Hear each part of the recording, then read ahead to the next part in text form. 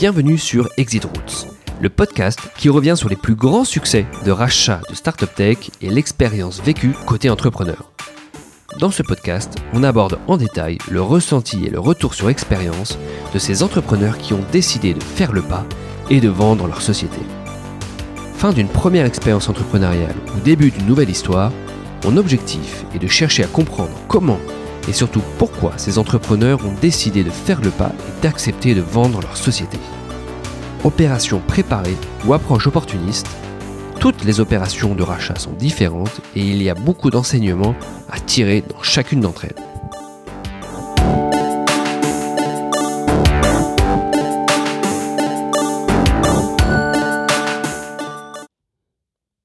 Pour ce nouvel épisode du podcast Exit Routes, je suis ravi d'accueillir Stéphanie Hospital. Bonjour Stéphanie. Bonjour.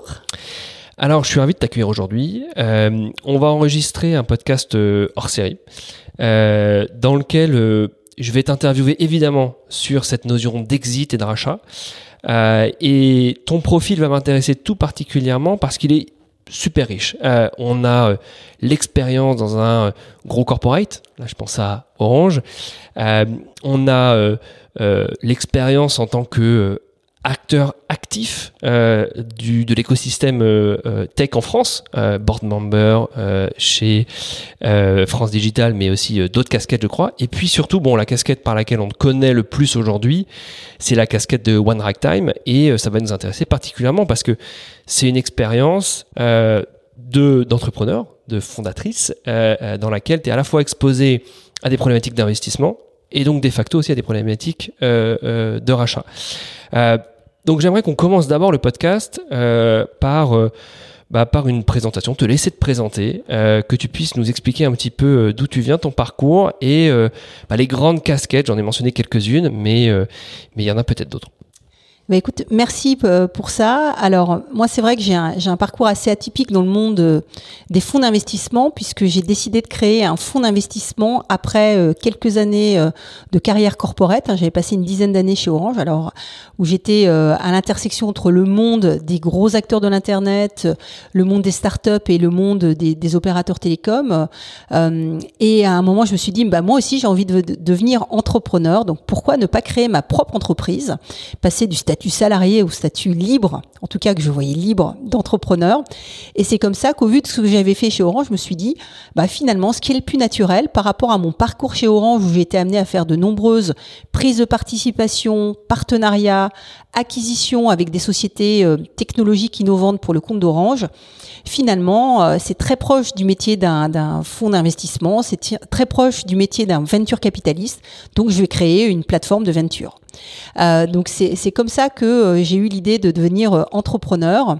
Et effectivement, ce parcours aujourd'hui est très riche parce que en tant qu'investisseur, je comprends d'autant plus les problématiques de mes entrepreneurs que je vis ce qu'ils vivent au quotidien. Et en même temps, j'ai cette conviction que pour accélérer le développement d'entreprises, des beaux partenariats bien exécutés avec des acteurs plus gros que soi sont un des meilleurs chemins pour y parvenir. Alors ça, c'est une grosse thématique, la relation startup grand groupe. On va y revenir parce qu'effectivement, tu as passé plusieurs années chez Orange. Est-ce que tu peux nous détailler un petit peu ce parcours chez Orange? Parce que j'ai vu plus de 10 ans, presque 15 ans je crois, avec différentes casquettes, mais en particulier une casquette effectivement en charge du digital, des investissements, etc. Alors, j'ai passé 13 ans chez Orange, ce qui est très très long. Donc en fait, je sais que je vais avoir 3 entreprises probablement dans ma carrière. J'ai eu ma première entreprise en conseil où j'ai démarré. Ensuite, Orange et aujourd'hui One Ragtime. Donc c'est l'avantage du métier de venture et c'est l'avantage d'être entrepreneur, c'est qu'on peut se projeter sur des temps très très longs. Pour ma part, chez Orange, j'étais toujours à l'intersection entre l'innovation, l'international et les opérateurs. Et en fait, un opérateur comme Orange, comme tous les opérateurs, a été très très vite confronté à l'irruption de nouveaux acteurs internationaux avec une culture produit qui ont complètement dynamité l'activité des opérateurs. En tout cas, à des moments ont été des très fortes menaces. Ce sont les Facebook, les Google, les WhatsApp. Et les opérateurs ont porté cette évolution technologique puisque sans réseau, sans fibre, Sans 5G aujourd'hui, on ne peut pas avoir d'échange Internet.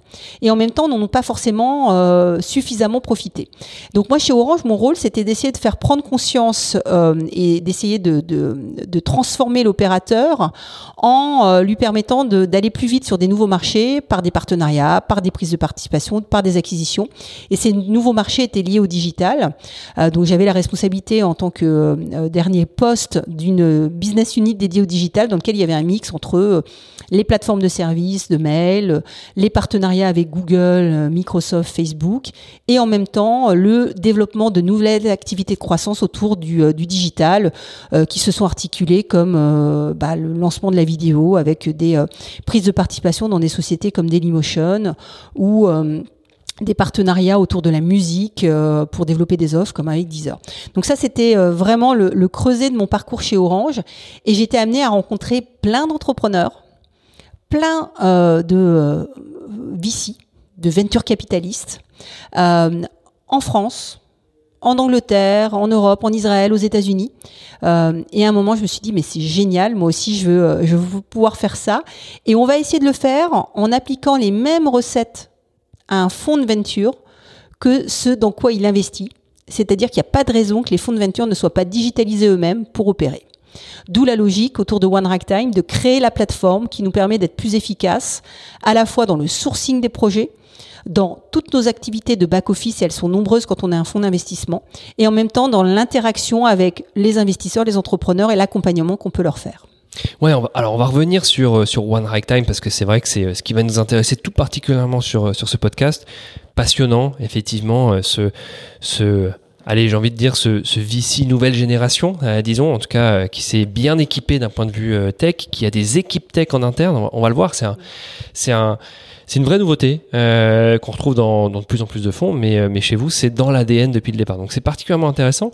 Mais avant d'aller sur One Ragtime, si on reste un petit peu juste sur cette expérience Orange, parce que 13 ans c'est long, effectivement, il y a eu, je dirais, beaucoup d'évolution pendant cette période. Orange est devenu un acteur majeur, un investisseur majeur de la tech en France, avec notamment le fonds Orange Ventures, un nouveau fonds qui vient d'être levé, je crois, récemment. Mais donc toi, tu as fait partie de cette époque, et aujourd'hui, on voit l'importance de la relation startup grand groupe, on voit l'émergence de ce qu'on appelle les corporate ventures. Ça a fait couler beaucoup d'encre. Il y a des belles histoires, des histoires plus compliquées. Alors toi qui as connu ces évolutions, cet intérêt pour un grand acteur stratégique, pour faire de l'investissement côté CVC, comment tu vois les choses toi aujourd'hui de cette relation startup grand groupe, de cette émergence des CVC qui au départ étaient assez proches d'une mentalité d'un investisseur stratégique et qui se sont rapprochés d'une mentalité d'un investisseur VC. Comment toi tu vois les choses et cette évolution? Alors, plusieurs éléments. Je pense que pour être un bon investisseur stratégique, il faut d'abord être un investisseur venture capitaliste ou un investisseur financier.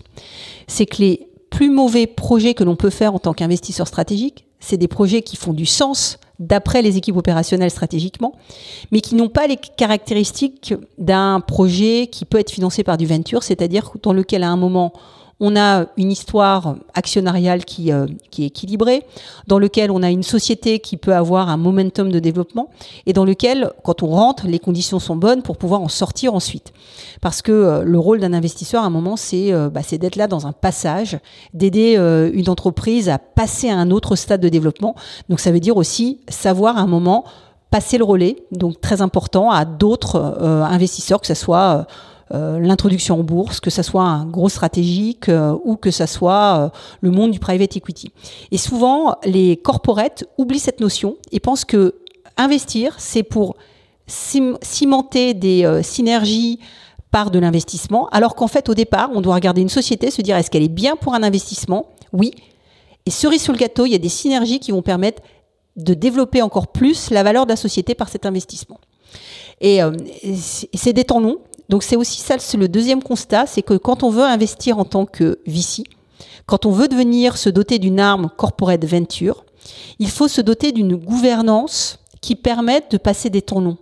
On reste rarement 2-3 ans dans une société. Souvent, le rythme d'évolution des équipes de management dans les sociétés, c'est 2-3 ans dans un poste. Donc en fait, on a à peine démarré la première relation d'investissement qu'on peut être amené à voir les responsables de fonds bouger. Donc cette permanence ou les orientations de la direction générale bouger. Donc tous les corporates qui ont réussi dans le corporate venture sont des corporates qui ont une vision long terme et qui se disent on n'est pas là pour faire un coup de communication, on est là pour pouvoir doper notre innovation par des idées extérieures, par l'ouverture à cet écosystème pour 10 ans, 20 ans, 30 ans. Donc ça, c'est vraiment, ce temps long est important. Et puis, souvent, les corporates oublient que la première chose dans la relation corporate-startup, c'est avant tout d'être apprécié par les startups. C'est si on veut attirer les entrepreneurs, il faut être vu comme attractif. Et la meilleure façon pour le faire, c'est déjà d'avoir une très bonne réputation dans sa relation avec les entrepreneurs. Et pour ça, ça commence tout simplement par les achats. Donc nous, c'est un des enjeux pour France Digital. L'un des premiers enjeux de la relation corporate grand groupe, c'est la commande. C'est comment les corporates peuvent s'appuyer beaucoup plus sur des startups et le faire de manière efficace dans les processus d'interaction. Souvent, tu te retrouves à faire un appel d'offres où tu as 60 personnes et on oublie que pour une startup, le temps, c'est l'argent. Et qu'une startup, elle n'a pas de temps parce qu'elle n'a pas de cash. Et donc, c'est la première chose aussi pour les grands groupes qui veulent rentrer dans une relation corporate venture avec des startups. Commencez par être performant dans vos interactions, je dirais, opérationnelles avec les startups et avoir cette culture de comment on travaille avec des petites entreprises. Il y a très peu de groupes aujourd'hui en France qui l'ont bien fait. Alors, Orange en fait partie parce qu'il y a cette culture depuis longtemps et moi, je suis très fière de voir que dans Orange Venture, je retrouve un certain nombre de mes anciens collaborateurs qui sont toujours au poste. C'est une continuité, ça c'est important. Il faut le faire de manière internationale aussi. C'est vrai que c'est compliqué de ne le faire que sur des projets qui visent un seul pays, alors que dans le monde de la tech, on est très internationaux. Et donc cette continuité d'activité vraiment va être importante. Alors on voit de plus en plus de corporate venture. Il y en a beaucoup qui sont là et qui font un passage. Donc, c'est un peu un message que j'ai envie de leur dire. Si vous voulez, en tant que patron d'une grosse entreprise, faire un corporate venture, il y a plusieurs façons d'y arriver. Avant de le faire en interne, pensez peut-être à des mécanismes comme celui que nous, on a mis en place avec la Française des Jeux, où on gère une poche venture pour la Française des Jeux. On a un fonds dédié seed amorçage que l'on opère pour la Française des Jeux qui s'appelle ARIA, qui nous permet de faire des investissements. On a fait quelques investissements déjà à leur côté. Et on offre en fait l'accès à la Française des Jeux, à notre écosystème, à nos outils qui leur permettent d'accéder aussi à notre deal flow étendu à travers la plateforme qu'on développe. Donc c'est en plus de la relation d'investissement, on a mis en place ce lien technologique aussi et d'accès au deal flow par la plateforme, le Deep Dive One Ragtime. Alors ça, c'est particulièrement intéressant et on le voit de plus en plus, effectivement, des fonds CVC gérés par des fonds venture capital classiques. Alors on le voit avec One Ragtime, je pense à Idinvest qui gère aussi des fonds pour des corporates. Donc c'est vrai que c'est intéressant. Alors là, on parlait de la relation startup grand groupe et sous l'angle investisseur. CVC, merci, c'est passionnant ces recommandations. Il y a une autre type de relation, je dirais, startup grand groupe, c'est lorsqu'on bascule dans le côté M&A. Alors on n'est plus dans le côté investisseur, on n'est pas forcément dans le temps long et on est plutôt côté M&A. Il y a beaucoup d'entrepreneurs qui sont confrontés à des intérêts de grands corporates qui se rendent compte que la startup et les entrepreneurs sont intéressants, qui veulent travailler avec eux, mais qui leur demandent une prise de participation majoritaire parce que ils ne voient pas les choses autrement. Alors, du coup, comment toi tu vois ces choses-là et à la fois quelles sont un peu tes recommandations par rapport aux corporates qui pourraient avoir cette pratique-là et cette approche-là par rapport à des startups et comment un entrepreneur, là c'est peut-être le conseil côté entrepreneur, comment un entrepreneur doit réagir lorsqu'il a un corporate qui s'intéresse à son projet. Est-ce qu'il doit d'abord faire un partenariat commercial? Est-ce qu'il doit penser à investissement minoritaire? Est-ce que si le corporate l'invite à faire un investissement majoritaire, il doit l'ouvrir, réfléchir? Comment tu vois les choses là-dessus? Alors, j'ai envie de dire tout de suite une question de prix et de timing. Donc, c'est quand on est entrepreneur et que on développe une entreprise et qu'on se fait financer par des acteurs externes, c'est qu'à un moment ou à un autre, il va falloir qu'on offre des événements de liquidité à des acteurs externes. C'est pour ça que la clé d'ailleurs pour avoir un exit quand on est investisseur et VC, c'est de rentrer dans les bonnes conditions, au bon moment, avec la bonne histoire, dans les bonnes sociétés. Très important, mais on oublie souvent ça, c'est que aujourd'hui, quand on regarde la moyenne des exits en Europe, on est plutôt à 25 millions d'euros de valeur moyenne de sortie. Alors que quand on regarde les levées de fonds, on atteint vite des valorisations stratosphériques pour des sociétés qui font très très peu de chiffre d'affaires. Et à un moment, on a la réalité des chiffres, c'est que si on veut sortir, il faut que quelqu'un accepte de rentrer à un prix, à une valorisation qui soit compatible avec la valorisation dans laquelle on est rentré au début. Donc pour les entrepreneurs, pensez très très fort à votre equity story. C'est qui vous prenez, quels sont les investisseurs que vous prenez au démarrage, qui sont souvent des business angels, des gens comme nous qui peuvent vous accompagner aussi sur la série B, jusqu'à la série B, pardon. Donc vous devez vous poser la question de mon tour de table doit m'amener à la fois de l'argent, du financement, mais aussi des gens qui peuvent m'aider à accélérer commercialement mon entreprise. Et en même temps, si je prends un corporate, ça peut être super, mais il faut faire en sorte que le corporate n'envoie pas un signal trop tôt à mes autres potentiels clients ou acquéreurs. Et donc, on peut le faire de manière minoritaire. C'est bien peut-être de le faire d'une façon qui soit pas toujours très forte quand on est au démarrage de son entreprise pour pouvoir se réserver du potentiel pour lorsqu'on fait des séries de développement. Donc ça aussi, c'est dans l'histoire de actionnariale de sa société, il faut y penser. Et puis essayer la meilleure façon à un moment de susciter l'envie aussi de corporate, c'est d'être proche d'eux.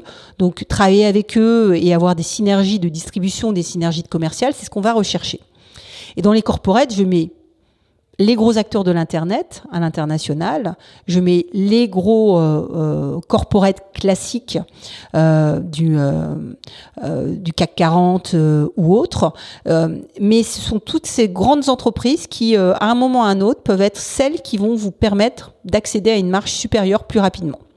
Donc la relation avec vos premiers partenaires commerciaux, vos premiers distributeurs est clé, parce que peut-être que demain, ce seront aussi vos acquéreurs. Et ça, souvent, les entrepreneurs l'oublient. Souvent, les investisseurs oublient que le juge de paix, ça va être la valorisation, l'exit. Et on dit souvent, il n'y a pas beaucoup d'exit en France, il n'y a pas beaucoup d'exit en Europe. Il n'y a pas encore beaucoup de corporates qui se mettent à acheter des entreprises. Et aussi, quand on est entrepreneur, on a beaucoup donné. Et ça veut dire qu'à un moment, on a fait ça parce qu'on avait envie d'être libre. Alors, on a des actionnaires minoritaires, mais qui dit actionnaire minoritaire, ça veut dire qu'on a une gouvernance qui est quand même assez allégée, qui est pas aussi forte que quand on a un actionnaire majoritaire qui, du coup, peut véritablement avoir un rôle très actif sur le développement de la société en termes de prise de décision. Donc, c'est pas du tout le même état d'esprit quand on est entrepreneur de se faire racheter et de revenir dans un grand groupe. Et c'est pour ça qu'il y a si peu d'acquisitions qui sont réussies, parce qu'on oublie au moment de la préparation de cette acquisition qu'il faut préparer l'intégration, qu'il faut définir très tôt les bonnes conditions, que ce soit dans la rémunération future des managers de l'équipe, leur intégration dans l'entreprise, les questions aussi basiques que quelle marque je garde, quelle organisation, quel mode de fonctionnement. Et il y a très très peu de groupes en Europe qui savent très bien acquérir des sociétés. Je pense pour moi, ceux qui ont été les précurseurs dans le domaine, ce sont souvent des entreprises qui sont assez délocalisées dans leur mode de fonctionnement. Je pense notamment aux groupes de presse, aux groupes de journaux qui ont toujours eu cette culture d'acquisition, des Publicis, des Havas, des groupes de médias comme Vivendi, qui ont eu cette forte culture assez locale et en même temps très financière de pilotage. Des Dassault. Un Dassault Systèmes, c'est 80 acquisitions par an de sociétés technologiques dans le monde entier qui sont très bien opérées. Donc il faut vraiment avoir, quand on est un corporate qui veut faire des acquisitions, avoir une équipe dédiée, pas simplement M&A, mais aussi intégration, pour s'assurer que la greffe prend, parce qu'il n'y a rien de pire que faire une acquisition qui ne marche pas et qui, in fine, détruit de la valeur. Je crois qu'on en a eu quelques-unes assez célèbres sur les domaines télécom, sur des équipements critiques pour nous. Donc ça, cette valeur créée future, elle passe aussi par une préparation. Et puis on a de très très belles entreprises aujourd'hui qui sont en train de réussir des rapprochements gigantesques. Je pense à PSA et Fiat, et où on a l'impression, vu de l'extérieur, que c'est extrêmement bien préparé. Alors, merci de mentionner cet aspect. C'est vrai qu'il est extrêmement important. C'est-à-dire qu'effectivement, un deal M&A, c'est pas uniquement signer le deal, c'est toute la phase d'intégration et tout le travail qu'il va y avoir effectivement post-deal M&A. Et je pense que c'est effectivement un aspect très important à prendre en compte, en tout cas lorsqu'il y a un deal M&A et qu'on décide d'aller dans cette direction. Alors c'est vrai, on critique beaucoup la France pour ça en particulier, sur le fait qu'il n'y a pas assez d'exit. Et alors là, ma question, elle est un peu orientée par rapport à ta casquette avec France Digital. On fait la critique pas uniquement de l'Europe, mais de la France versus ses voisins européens. En Allemagne, il y a plus d'exit. Au UK, il y a plus d'exit. Alors on voit un phénomène de rattrapage en ce moment. Comment tu expliques ça? Alors tu as expliqué effectivement l'importance des sujets que tu as mentionnés côté corporate. Est-ce qu'il n'y a pas d'autres problématiques qui font qu'aujourd'hui on est en retard par rapport à d'autres pays européens? Et notamment parfois on mentionne le fait que on n'a pas assez de grosses société tech en France. Alors on appelle souvent ça des licornes, mais autrement dit que ce soit pas un corporate traditionnel qui rachète une société tech, mais une société tech qui soit devenue si grosse qu'elle rachète ensuite d'autres projets comme on peut il y a plein d'exemples de grosses sociétés tech en Europe et de plus en plus en France, mais on voit peu ou moins en tout cas de deals société tech avec une autre société tech par rapport aux autres pays européens. Comment tu expliques cela ? Alors, je crois que c'est une question de maturité de l'écosystème et on a montré par la force de nos levées de fonds en 2020 que l'écosystème devenait plus mature. On a eu près de 4,8 milliards levés. On a eu aussi un bon flux en termes de cessions, je crois avec 4,3 milliards au total. Donc, on a eu avec des grosses opérations, certes, qui ont peut-être brouillé les chiffres moyens. Mais en tout cas, on a quand même un dynamisme très, très fort aujourd'hui de la tech en France. Il faut qu'on ait beaucoup plus cette culture d'acquisition. Pour avoir cette culture d'acquisition, ça veut aussi dire l'avoir chez les entrepreneurs. C'est que moi, j'adore les histoires entrepreneuriales qui se construisent sur des levées de fonds accolées à des acquisitions de plus petites structures. Nous, on a une de nos entreprises qui est en train de suivre ce parcours qui s'appelle Plus Simple, qui est un courtier d'assurance digitale pour les pro-PME, qui s'est lancé dans une série d'acquisitions en Europe et la levée de fonds en série B permet de faire ça. Donc ça, c'est des modèles pour lesquels moi, je suis assez fanat. On voit de plus en plus aujourd'hui les fonds de private equity, les très gros fonds s'intéresser aux entreprises tech. Et généralement, quand un fonds arrive, c'est internationalisation et digitalisation et acquisition. Donc ça, c'est alors pour les entreprises tech, elles sont déjà digitales, mais le fonds va avoir cœur à développer encore plus cette logique inorganique. Et ça, c'est extrêmement satisfaisant parce qu'on se dit que c'est certainement nos corporates du CAC 40 qui vont beaucoup plus racheter d'entreprises peut-être, mais c'est aussi des nouveaux acteurs de l'écosystème qui vont avoir cette capacité à devenir eux-mêmes des consolidateurs. Et ça, on en verra, j'espère, de plus en plus dans les mois et années qui viennent. Et c'est pour ça qu'on a besoin d'avoir des entrepreneurs qui ont cet état d'esprit et qui savent aujourd'hui piloter leur développement en organique, mais aussi en inorganique. Donc c'est pour ça que je reste extrêmement confiante sur la tech en France. Et puis on a des grands groupes qui commencent aujourd'hui. Je vais citer Orange, bien sûr. Je pense à Atos. Je pense à Dassault. On a quand même des fleurons technologiques, je dirais long terme en France, qui sous une impulsion managériale très très forte continuent à acquérir ou vont se positionner sur des nouveaux projets parce qu'ils ont ça dans cet ADN, cette culture de M&A. Alors, particulièrement intéressant, notamment la remarque côté entrepreneur, effectivement, avoir cette culture un peu M&A aussi chez les entrepreneurs. Alors là, c'est la question un peu schizophrène. On dit à la fois qu'il n'y a pas assez d'exit en France, et parfois on dit que les entrepreneurs vendent trop tôt. On l'a vu sur certains deals récents. Je pense par exemple à l'acquisition de la Société Générale, de Shine par la Société Générale. Il y en a d'autres. Quel est ton point de vue là-dessus? Est-ce que les entrepreneurs en France vendent trop tôt? C'est jamais trop tôt ou trop tard. C'est toujours facile de juger quand on n'est pas soi-même aux manettes. Et je pense que pour un entrepreneur, quand il a une offre sur la table, à un moment qui peut être transformante pour sa vie personnelle, c'est compliqué d'y renoncer. Et c'est facile de dire bah non, c'est trop tôt. Oui, ok, mais on ne sait pas ce que l'avenir réserve. Et moi, je comprends tout à fait ces entrepreneurs qui vont assez vite et qui ensuite font un deuxième projet, mais cette fois-ci avec une assise financière et une liberté encore renforcée. Donc, je pense qu'on ne peut pas donner d'avis si c'est trop tôt ou trop tard. S'il y a juste un bon moment, il y a juste un bon prix, celui auquel on est prêt à accepter par rapport à une offre qui est faite par un acteur qu'on n'aurait pas attendu. Souvent, ça arrive trop tôt, mais ça arrive. Et quand ça arrive, c'est super parce que, ne l'oublions pas, il y a aussi beaucoup d'entreprises qui ne trouvent pas preneurs. On a beaucoup, quand on regarde les portefeuilles de plein de fonds d'investissement, on se rend compte qu'il y a des participations qu'ils ont depuis des années dont on ne peut pas sortir parce que derrière, il n'y a pas de liquidité, il n'y a pas de valeur externe sur ces participations. Donc moi, j'ai envie de dire, quand une sortie arrive peut-être trop tôt, bah déjà, elle a le mérite d'arriver et ça, c'est super.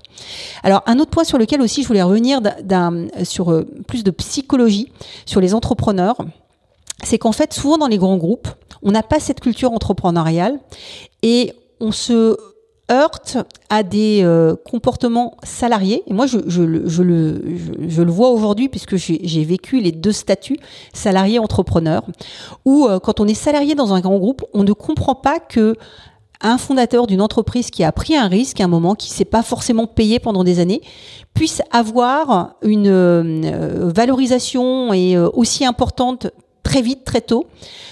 Et donc, c'est ça qui est compliqué aussi dans les grands groupes quand on fait des acquisitions, c'est cette culture de la rémunération salariale versus le gain en capital qu'un entrepreneur peut être amené à faire. Et je pense que très très peu de groupes y font attention et que la rémunération des entrepreneurs, en tout cas le succès qu'ils ont quand ils revendent leur entreprise, est parfois pas forcément compris par des salariés d'un grand groupe. Et donc quand vous revendez votre société à un grand groupe en tant qu'entrepreneur, faites attention à ça, à bien le figer en amont. Et aussi côté grand groupe, faites attention aussi à cette psychologie. Il faut expliquer à ces salariés que bah oui, il y a peu d'élus, mais quand il y a des élus, ils peuvent être très très fortement récompensés pour le risque qu'ils ont pris. Ouais, c'est vrai, complètement intéressant. Tu as mentionné à un moment donné effectivement que les entrepreneurs qui réalisaient des exits ensuite se remettaient sur d'autres projets et aussi réinvestissaient. Alors ça, c'est quelque chose qu'on voit de plus en plus du coup, des entrepreneurs qui ont vendu leur société, qui deviennent très actifs sur la scène, sur les investissements. Et je crois que ça fait partie de votre ADN aussi chez One Right Time, d'être capable d'investir aux côtés d'entrepreneurs. Alors là, je bascule sur One Right Time. Est-ce qu'on peut reparler de One Right Time, de votre approche, du fonds en lui-même et de tout cet aspect effectivement tech, digital que vous avez construit en interne et qui est le cœur de votre ADN? Alors, effectivement, moi, quand j'ai démarré One Right Time, j'avais cette vision qu'il fallait se doter très tôt d'une approche digitale et que quand on regardait les fonds, ils étaient souvent très très peu, ils avaient très peu cette culture, cet ADN de tout vouloir automatiser, processer, qui était un petit peu ce que quand on investit, on demande à nos entrepreneurs d'avoir une plateforme tech, d'avoir un modèle déployable à l'échelle, de pouvoir s'internationaliser très vite et avoir très vite des belles marges parce qu'ils sont efficaces. Donc j'ai dès le départ sur One Right Time recherché cette efficience et pour avoir cette efficience, il n'y a pas de secret, hein, c'est la plateforme, c'est l'automatisation. Donc on a construit et on a doté dès le début de One Right Time d'une équipe techno pour nous aider à construire, alors là encore avec nos moyens puisqu'on l'avait autofinancé, la plateforme qui nous permet à la fois d'interagir de la manière la plus digitale possible avec nos investisseurs et nos entrepreneurs, en même temps de digitaliser tous les processus de back-office, et ils sont nombreux pour un fonds d'investissement, donc c'est le corps, et aussi d'avoir une intelligence autour des données qu'on peut collecter pour pouvoir mieux sourcer les projets, pour pouvoir identifier des sociétés avec lesquelles rapprocher nos sociétés en portefeuille, pour pouvoir identifier des acquéreurs. Donc ça, c'est vraiment l'ADN aujourd'hui de One Right Time, et c'est aussi un argument par rapport à nos entrepreneurs, puisque on vit la même chose qu'eux. on crée de zéro une entreprise. Et donc, moi, en tant qu'entrepreneur, j'ai beaucoup plus appris en faisant One Ragtime que toutes les années que j'avais pu passer dans un gros corporate où j'avais absolument pas la notion de ce que c'était d'être entrepreneur, de ce que c'était à la fin du mois d'aller chercher l'argent de ses clients pour pouvoir payer ses collaborateurs, de ce que c'était de bien positionner son modèle d'affaires pour qu'à un moment ou à un autre, il soit rentable, etc. Donc ça, c'était vraiment au cœur de notre ADN. Il y a beaucoup de fonds qui disent que ce sont des fonds d'entrepreneurs, d'anciens entrepreneurs. Nous, on est un fonds entrepreneurial puisqu'on crée de zéro. On a vraiment démarré de la feuille blanche One Ragtime. Dans notre modèle, on s'est aussi dit qu'il n'y avait pas de raison qu'on ne puisse pas proposer à nos investisseurs d'accéder à des projets en choisissant. Donc, quand un investisseur fait partie de la communauté One Ragtime, soit il choisit d'investir projet par projet à travers un véhicule que l'on crée et qui est dédié à un seul projet. Et quand on a un nouveau projet, on le lance sur la plateforme et nos investisseurs se positionnent. Soit il investit dans le fonds Rhapsody qui couvre tous les projets en cours. Et puis on a aussi une poche venture qu'on opère aujourd'hui pour la Française des Jeux et j'espère que demain on en aura d'autres puisque c'est un modèle qu'on veut reproduire. Et donc ça nous donne une capacité en fait où on est en continu en train de lever des fonds. C'est-à-dire que One Ragtime, c'est pas je lève un fonds 200 millions et j'investis 100 millions, je fais plus qu'une levée de fonds pendant 2 ans pour aller relever un fonds de 300 millions.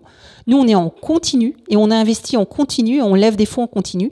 Ce qui, pour la suite, j'espère, va nous donner un avantage puisque, en plus, comme on se positionne très, très tôt dans les projets, on a accès à un stock de prorata. On a des prorata dans des sociétés dans lesquelles on est investi en tant qu'investisseur en amorçage de 15-20%, qui, quand ces sociétés se développent, ont beaucoup de valeur parce que c'est le moment où tous les autres fonds veulent rentrer, c'est-à-dire en série A, série B. Et donc, nous, on accompagne en fait notre croissance avec la croissance de nos capacités d'investissement et c'est tout l'enjeu qu'on a pour l'année 2021 avec One Ragtime, c'est encore plus renforcer notre capacité d'investissement pour pouvoir co-leader des grosses séries A ou co-leader des séries B des sociétés dans lesquelles on a investi en premier investisseur professionnel. D'accord, donc arriver tôt sur les sociétés, ça fait partie de votre ADN. Vous avez différents véhicules ensuite pour les accompagner. Et il y a ce côté effectivement entrepreneurial dans votre ADN et ce côté très tech. Alors, la question est un peu orientée parce que les sujets m'intéressent, mais à quel point cet aspect tech est important pour toi pour l'avenir ? Je pose cette question parce que vous avez été, je pense, assez précurseur là-dessus. Désormais, beaucoup de fonds se posent la question, beaucoup de fonds travaillent autour de ces sujets pour être plus data-driven, pour utiliser des techniques d'IA, pour automatiser certaines choses, effectivement, côté back-office. Alors, comment toi, tu vois cette évolution et quelle est l'importance que tu mets sur cet aspect-là d'un point de vue, enfin pour le futur, d'un point de vue aussi peut-être compétitif ? Alors, nous, c'est quelque chose qui fait partie de notre ADN de départ. C'est-à-dire que le premier jour où on a lancé One Ragtime, en novembre 2016, on a fait la soirée de lancement, l'app était disponible et on a fait nos premiers investissements en mars 2017 et nos investisseurs pouvaient tout déjà faire sur l'application. Donc dès le départ, on a eu cette vision. Alors on a commencé par ce qui était visible. Ensuite, on a fait le back-office. Aujourd'hui, on s'attaque vraiment à la partie intelligence autour de l'IA focalisée sur l'investissement. Mais ça fait vraiment partie d'une constante. Et constamment, on essaie d'améliorer. Donc constamment, on essaie d'aller un cran au-dessus de ce qu'on a fait en termes d'expérience utilisateur, en termes, je disais souvent au début de One Ragtime que la plateforme faisait was good enough, faisait le job. Aujourd'hui, je crois qu'on a quelque chose qui va commencer à être vraiment très compétitif. Et on espère que l'expérience utilisateur aussi nous donne un avantage par rapport à d'autres fonds qui pourraient répliquer cette même approche. Donc on a, je pense, un peu d'avance sur l'état d'esprit et tous les collaborateurs qui font partie de One Ragtime, côté business, je leur demande de travailler sur cette vision produit. Je leur demande de pouvoir systématiquement, quand ils font quelque chose, se poser la question de comment ils vont processer, automatiser et comment on va pouvoir le faire par la techno après eux. Donc, sur le long terme, je pense que cette culture technologique, elle va encore plus s'épanouir et ça nous donne un avantage parce qu'aujourd'hui, effectivement, tu le disais, beaucoup de fonds se posent la question, mais c'est toujours plus compliqué de faire une fois que tu as déjà pris des habitudes plutôt que dès le départ faire d'une façon où tu te dis sur la feuille blanche eh bien il va y avoir l'équipe et il va y avoir la plateforme et puis la communauté d'investisseurs, et ça c'est le point important, c'est que la techno nous permet aussi de plus en plus d'animer de manière efficace notre communauté d'investisseurs et d'entrepreneurs. On a aujourd'hui plus de 27 sociétés en portefeuille. On les a pas toutes annoncées, mais on a été très actif côté investissement en 2020 et on continue à l'être et on le sera encore plus dans les mois qui viennent. Ça, c'est du temps, hein, c'est du temps d'accompagnement. Et on essaie de dupliquer notre capacité à accompagner nos entrepreneurs ou à la démultiplier par la communauté d'investisseurs. Et on peut le faire aussi parce qu'on automatise un certain nombre d'activités. On connaît nos investisseurs, ceux qui peuvent amener ou pas nos entrepreneurs, etc. Donc cette logique de réseau, de business développement accéléré par une dimension plateforme est aussi au cœur de notre ADN pour 2021. Non, c'est passionnant et bon, évidemment, moi je partage complètement cette stratégie parce que j'essaie d'y participer d'une certaine façon avec mon projet Silk. Ce qui est très novateur aussi dans le domaine de la banque d'affaires. Tout à fait, parce qu'effectivement, initialement, le produit est conçu pour les banquiers d'affaires au départ. Alors, pour finir le podcast, je voudrais juste revenir un peu au sujet initial d'Exit Roots, qui est de parler des exits.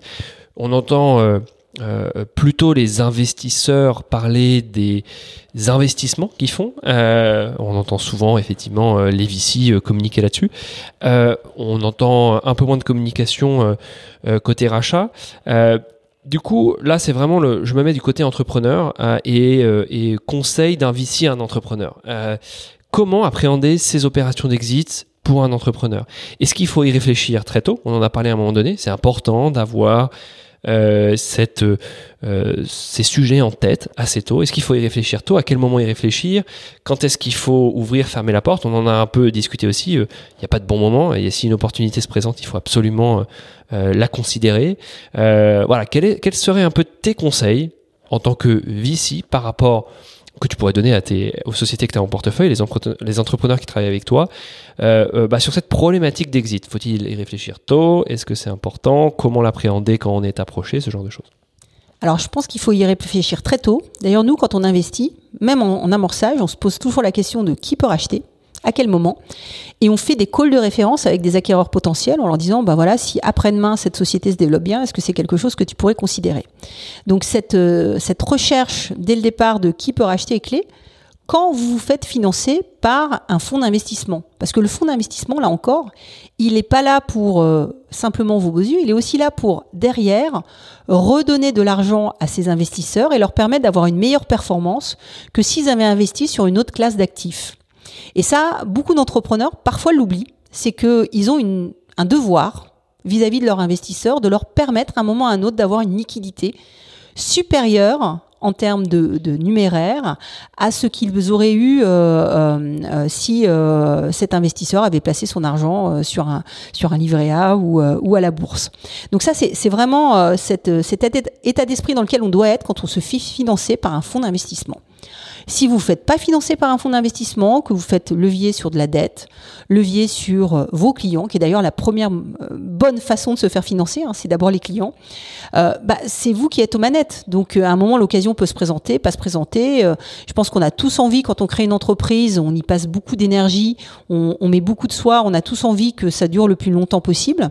Puis à un moment, il y a un critère assez réaliste de est-ce que la valeur que j'ai générée à un instant T est supérieur par rapport au risque que je vais prendre et à la valeur potentielle que je vais générer dans les années qui viennent si je continue à faire la même chose. Donc là aussi, à un moment, il faut être pragmatique. Quand on a une possibilité de faire un peu de cash out, peut-être qu'il faut le prendre. Ça, c'est des logiques qu'on voit de plus en plus. Alors, a fortiori, moi, je suis pas fan des entrepreneurs qui font des très grosses levées de fonds pour faire des cash out. Nous, on est dans l'ADN One Ragtime, on aime bien les modèles assez prédictifs. Alors, parfois, on peut paraître un peu ringard quand on dit ça. Mais nous, on aime bien les entrepreneurs qui lèvent en seed. Et si jamais derrière, ils n'ont pas besoin de lever parce que la société s'autodéveloppe, mais tant mieux, nous, on sera ravis. On aura été là au départ, eux aussi. In fine, l'entrepreneur, il n'aura pas été beaucoup dilué et il aura peut-être 70% de quelques dizaines de milliers d'euros plutôt que d'avoir 3% de 1 milliard ou 2 milliards dans les meilleurs des cas, s'il arrive à sortir 10 ans après. Donc ça aussi, c'est important d'y réfléchir. Les levées de fonds successives ne sont pas le critère de succès d'une entreprise. Et personnellement, quand je vois des entreprises qui lèvent beaucoup, qui recrutent beaucoup, qui font des plans de licenciement, qui remettent l'entreprise à zéro, qui relèvent ensuite, je me dis que cette logique n'est pas forcément la bonne. Et en tout cas, aussi en tant qu'entrepreneur, et ça c'est un message pour nos entrepreneurs qui lèvent beaucoup, n'oubliez pas votre obligation sociétale, votre engagement vis-à-vis de vos collaborateurs, et pensez bien que quand vous levez de l'argent, vous allez recruter. Donc il faut être constant aussi dans votre recrutement et adapter vos recrutements par rapport à ce que vous avez levé. Et en même temps, si vous levez trop et vous recrutez trop, c'est pas un bon signal que vous envoyez au marché. Non, complètement. On va finir là-dessus. Effectivement, je pense que le succès d'une start-up ne se calcule pas par rapport au montant levé. Ça, je pense que c'est de plus en plus dans la tête de tous les entrepreneurs. Et effectivement, ça se vérifie en permanence. Écoute, merci beaucoup Stéphanie pour ce retour sur expérience. On a hâte de suivre le futur de One Right Time, de voir les nouveaux investissements et de voir comment évolue justement ce côté très tech et digital du fonds, parce que c'est passionnant. Merci à toi Hugo et à très vite. Au revoir.